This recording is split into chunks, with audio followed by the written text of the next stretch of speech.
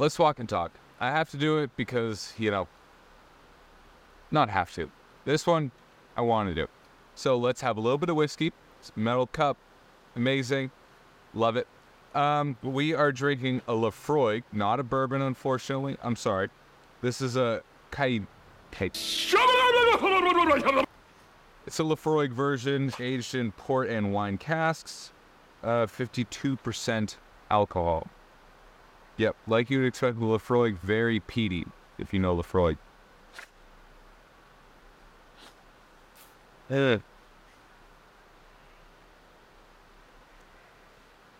It's interesting because in the beginning, when you get into peaty scotches, it feels awful. Like your flavoring notes are gasoline, burnt tire, and it's just bad. But as you kind of get to know the flavor, and as you're able to appreciate it, you go from burnt tire to like this warm blanket. And this is just like a warm blanket of flavor. It's smoky, it's peaty, it's rich, it's sweet, it's really, you just want to drink it.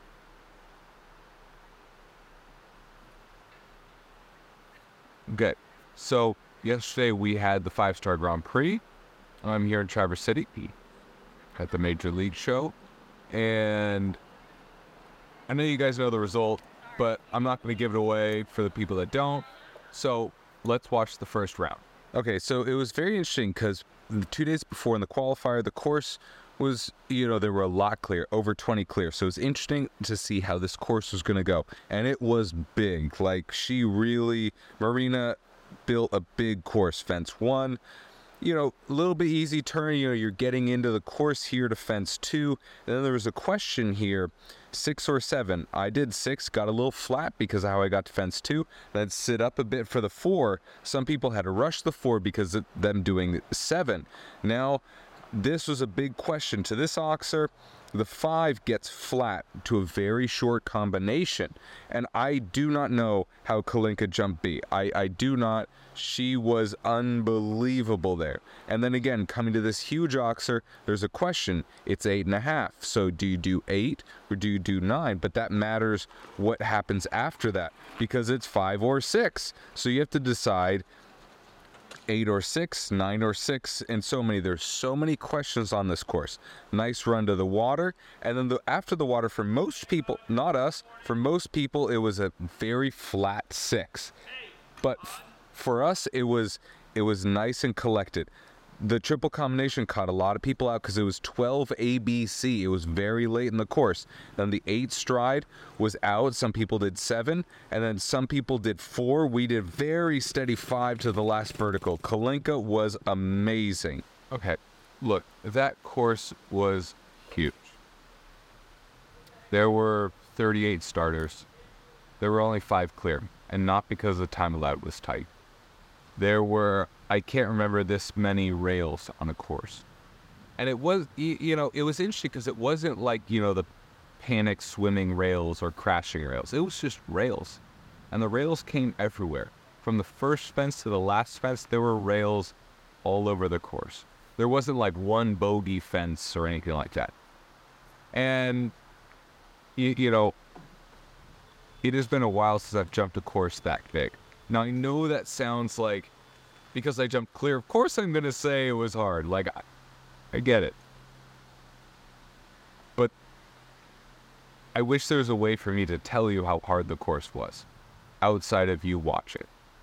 I know the course wasn't in Europe or anywhere, but a course is a course, regardless of who is jumped. This course is big. There are so many questions, so many different questions. And it's a brilliant course. Marina did a great job. And I was so proud of Kalinka. She tried her heart out. I did the best I could to help answer the questions that the course asked. We were 1 of 5 going to the jump off. We were the 3rd to go, so we were slam in the middle. But there was Derek Cairns, there was Andrew Bournes before us, and then there was Derek Kenny and Ken Farrington after us. So let's watch my round in the jump off. So from the first fence, it's all about getting a good angle landing from fence 1. So you can be really quick inside track as you see me, inside everyone else to the vertical, little bit back, more reserved, but that allowed the 10, which was an add, to be more forward. And that allowed me to be more inside track here to fence 4 in the jump off. There was an issue with the first 2 at that fence, but we were able to solve that by our track. And then a little bit relaxed, but then a hard cut here to the double. And I'll talk about that later of why I did that, because that's generally not how you do it.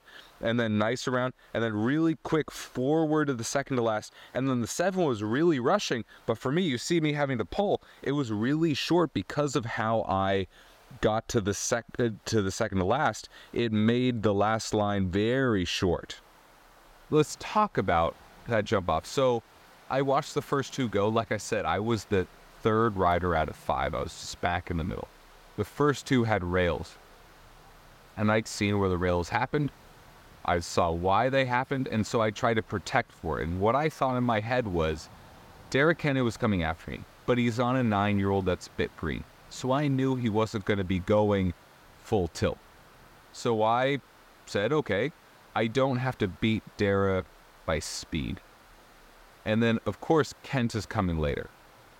And we all know Kent can go full speed. But I said, I need to protect against the issues that the first 2 people had. If that makes me go slower because of it, at least I'll be clear.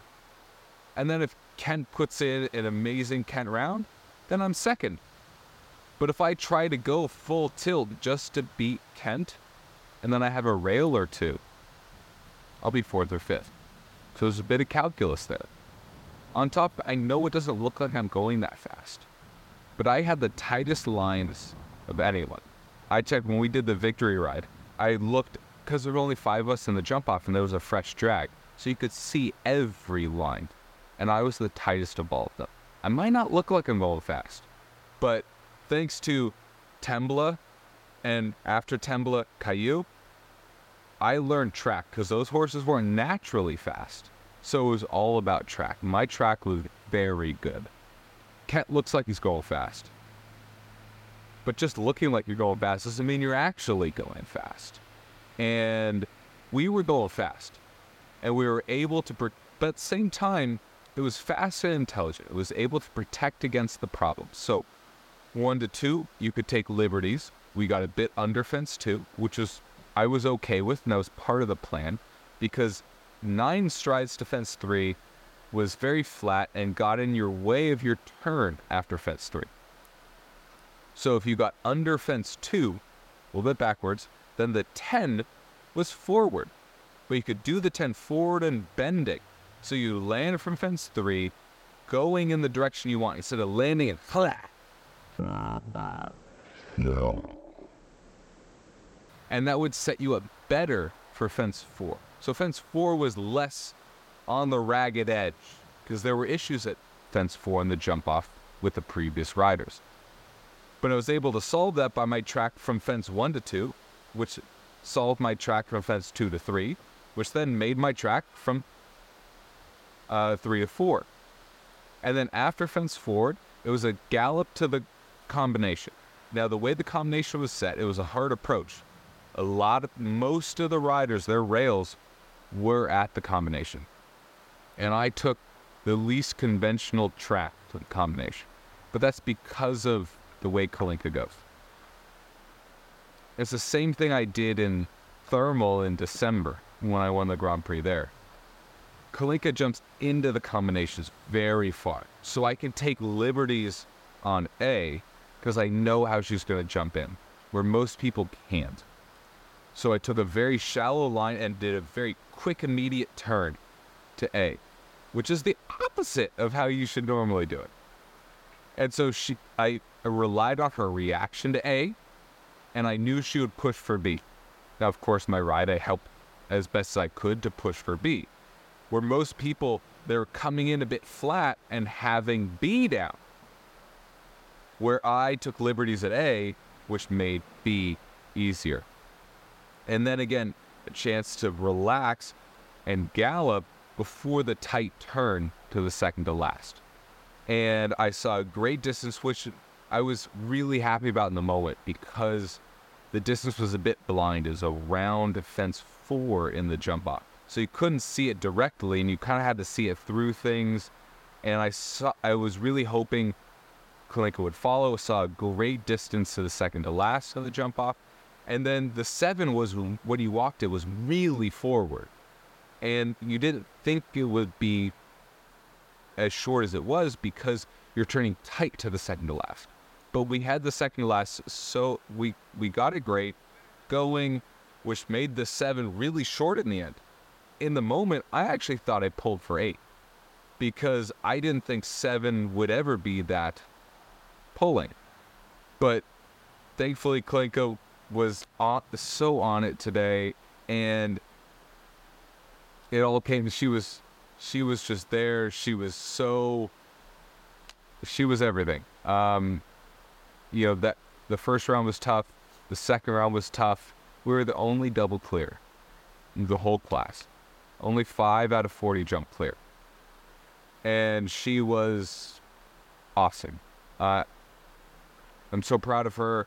There was so much to the first round, so many questions, and yeah, she's amazing.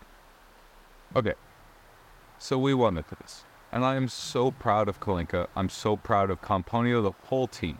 There is no better team, and it is to their credit that anything I am able to do in the ring was possible. There's so many people and so much work that goes into what you see in the ring. And Camponio, our team, is just the best.